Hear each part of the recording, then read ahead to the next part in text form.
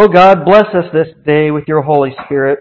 Let it pour out upon us and strengthen our faith as we live in you and walk in your ways. As the Holy Scriptures are read, let the words we speak ring true and our thoughts be devoted to you. May we be blessed in your wisdom as we meditate on your word for this day. Let all that we do be acceptable in your sight, O Lord, by your Holy Spirit and your holy church. And let God's people say, Amen.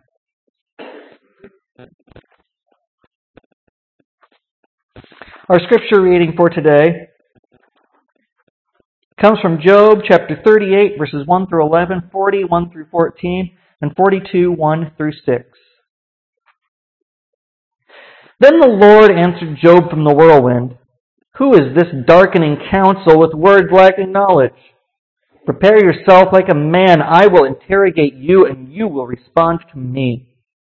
Where were you when I laid the earth's foundations? Tell me if you know. Who set its measurements? Surely you know.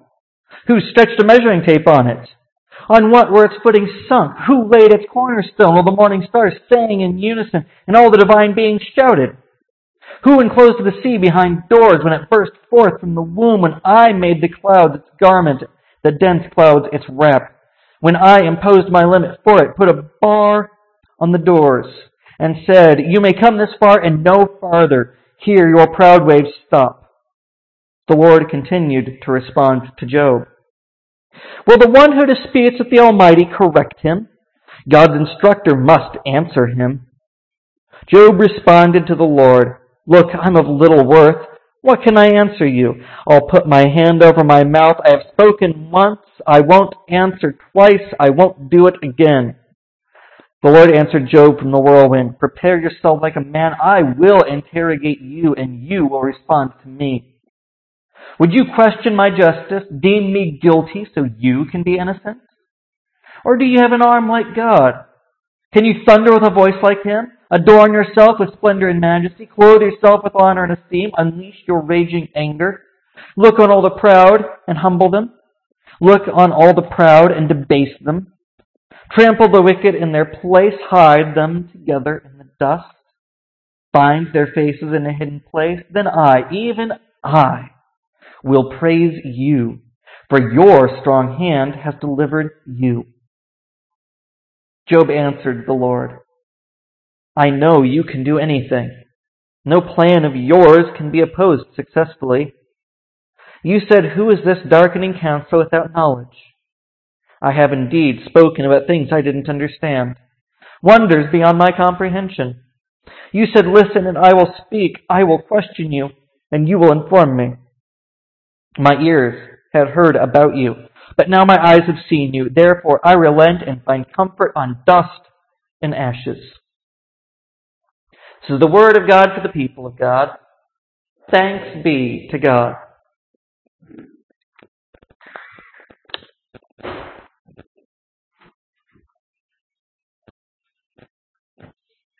So as we enter the third section of our series on Job, we take a quick look back and we see how everything began, that Job was an upright man, and they decided to see just how far his faith would take him. And Job loses everything, and eventually has his health in decline, covered in sores. We heard about his friends coming and trying to comfort him and failing miserably because all they ended up wanting to do was debate. And today we have Job contending with God, sort of the culmination of everything that's happened. Everything that's been built up so far, God answers. And it's not quite the answer we would expect. Especially if our understanding of Job is what I would call the children's Sunday school version of Job, where Job is tested and then God sees that he did all right and goes, Good job, Job. God's words are not terribly comforting and they are not terribly reassuring that Job got everything right. As a matter of fact, Job contending with God causes God to remind Job of his place in the world. Job is a man. And unless Job is God, he has no right to question if God is in the right or in the wrong. And this speech can be hard to take in. Hard to take in because God is so incredibly harsh with Job. But the problem is that up until this point, Job has been trying to justify himself, and his friends have been trying to justify themselves, and they fall into a pattern that we all fall into too often. And they tried to paint God in their image. Instead of acknowledging that they were made in God's image and that they were a distant image of what God is, they tried to remake God into their image so that they could use human logic to be able to box God in, that they could set up human rules that God would have to play by. His friends wanted to say, well, God has to play by the rules that if something happens, it happens for a reason and it's retribution. And that's always how God is and that's all God can do. So if it happens, that has to be it because God plays by our rules. Job, on the other hand, says, well, I know I'm blameless and I'm righteous, so God must have made a mistake. And God owes me an apology because I'm blameless. I know God's been doing all this, but something must have gotten crossed in the wires because this shouldn't have happened to me. And they both want God to play by their rules because it's easier. It's easier to think about God having to play by our rules. It's easier to think about God being restrained by our restraints. That God has to be in our way of thinking about time and our way of thinking about cause and effect. That God has to be restrained by our human thought and our human logic.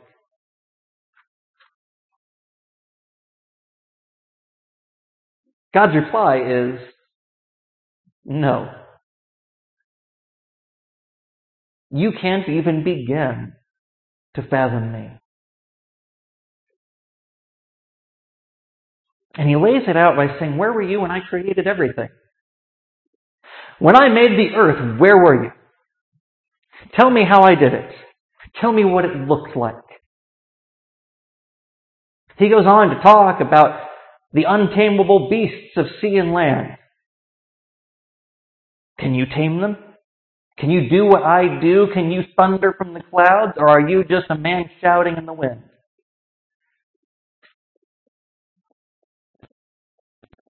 God reminds Job and his friends, God's not a human. God's not restrained by our logic and our way of thinking. Because we can only barely comprehend what God is. And if we can only barely comprehend what God is, that means that even less do we understand what God does. And in very harsh terms, God reminds us of this. And it brings about one of the central points of Job. And we'll cover this a lot more next week, but God is God, and God does what God does. God's sovereignty is absolute. We don't have dominion over God. We don't get to say what God can and cannot do. And there's a reason that we relate so well to Christ and have trouble thinking about God the Creator. Because Christ came to us in human flesh. The Word made flesh and walked among us, and He spoke with our mouth, and He heard with our ears, and He walked with our feet, and He touched things with our hands, and He saw things with our eyes, and thought about things with our mind. Felt pain the way we feel pain, felt sadness the way we feel sadness. It's easier to think about a Jesus who is willing to cry over the things that make us cry than a God that could form everything around us and form everything that we can see and everything that we can't.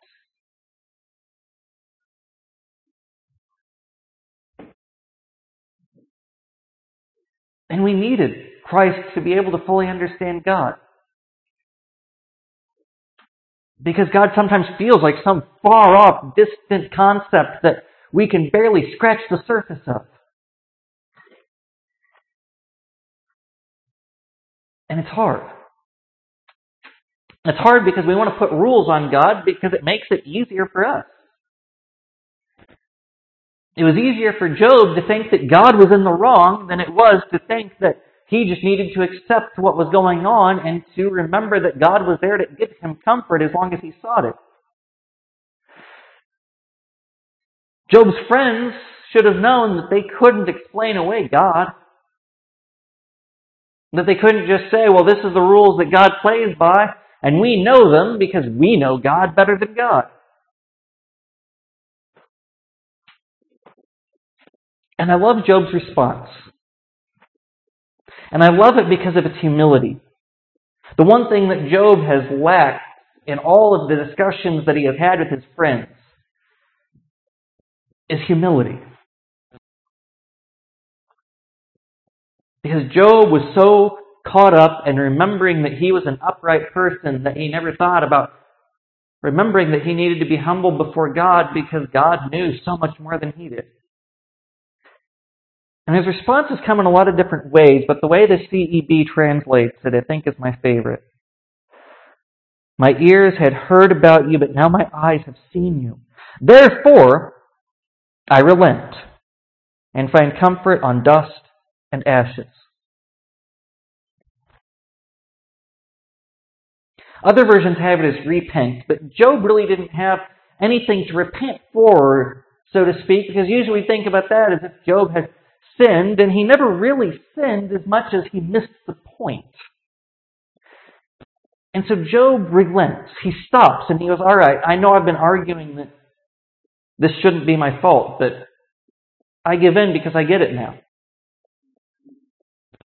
I get that I just need to trust and not explain. I get that I may never understand what's going on. And I may never understand why these things happen, but I just have to trust and find comfort that God is still there, even in my suffering.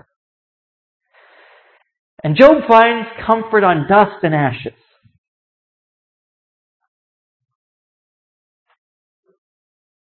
And this is interesting because it's both the way that we mourn in the Old Testament. That was dust and ashes. You sit and you mourn something. But dust and ashes is also how we think of people. Ashes and dust to dust. Job stops challenging God and takes comfort in his humanity. He takes comfort in the fact that he is a human. And as a human is in God's hands. And needs to remember that and trust in that.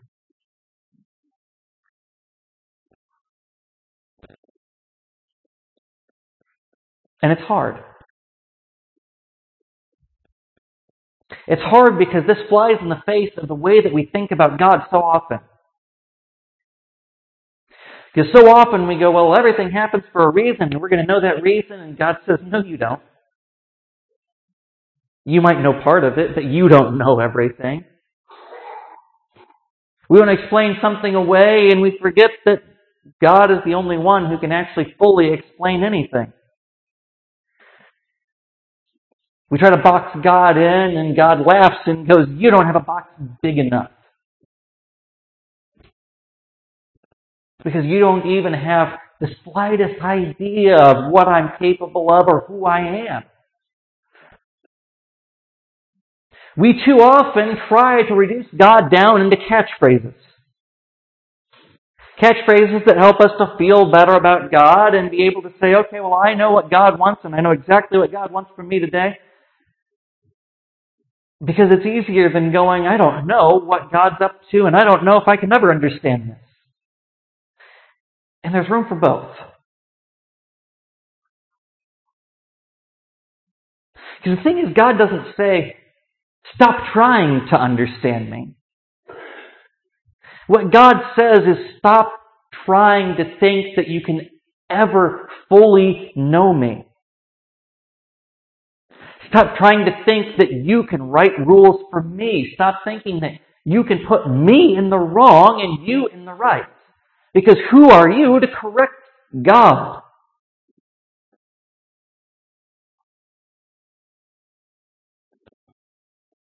But trust that God is there. Because all those same things that God rambles off as signs of His might and His power are also reassurances.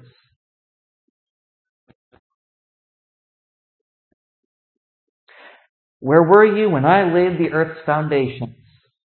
Well, you know what? I wasn't there. But I trust that God laid them the way they needed to be laid.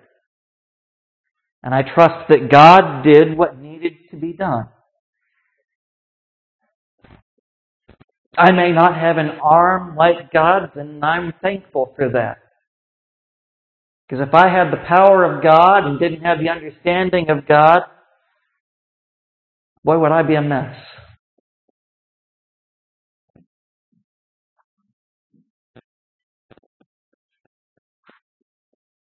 We are human. We are not gods. No matter how much we want to be able to say exactly what it is God will do and exactly what it is God wants,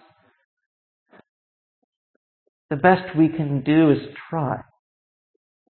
We try to do what God wants. And we pray that we get it right, and we rely on God's great mercy. The reason the Old Testament over and over again talks about how God's steadfast love will endure forever and how great God's mercy is because we need that love. And we need that mercy. Because sometimes we don't get it right. Sometimes we are Job looking at God and going, God, you had to have made a mistake.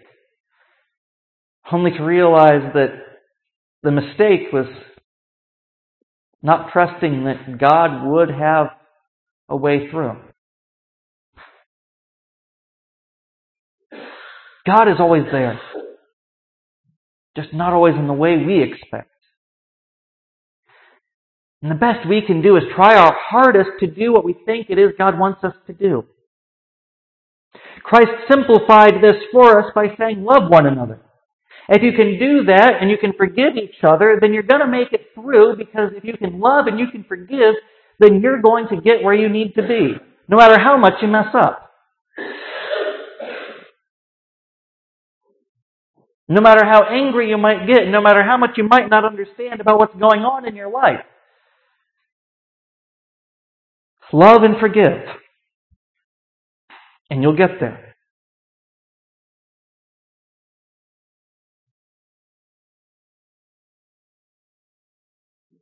Because I know I have to seek forgiveness from God all the time, because I don't understand what God's plans are fully, and all I can do is the best I can, and I know sometimes my best isn't quite up to snuff. But if I know my best isn't up to snuff, then I know others aren't quite there either. But if God forgives me, then I should forgive too.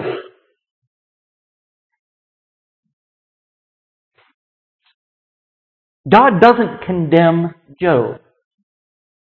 Even though Job has raised this argument and said, God, I think you're in the wrong, Job is not immediately struck down and told, you're wrong and I am angry with you and you are going to be punished. God teaches.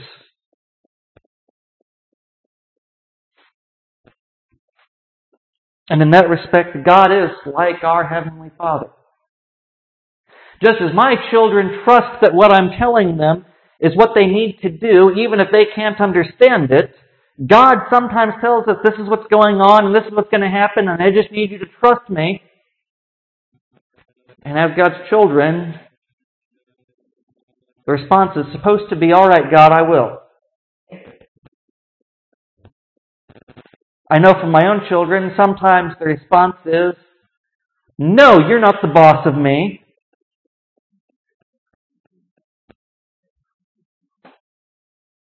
And that changes once they get hurt because they weren't doing what I told them to do. And I don't punish them because they got hurt. I gently correct them and let them know this is why. You may not understand what it is I'm trying to tell you. You may not understand why, but I need you to do it because I love you and I care for you and I want you to come out of this unharmed.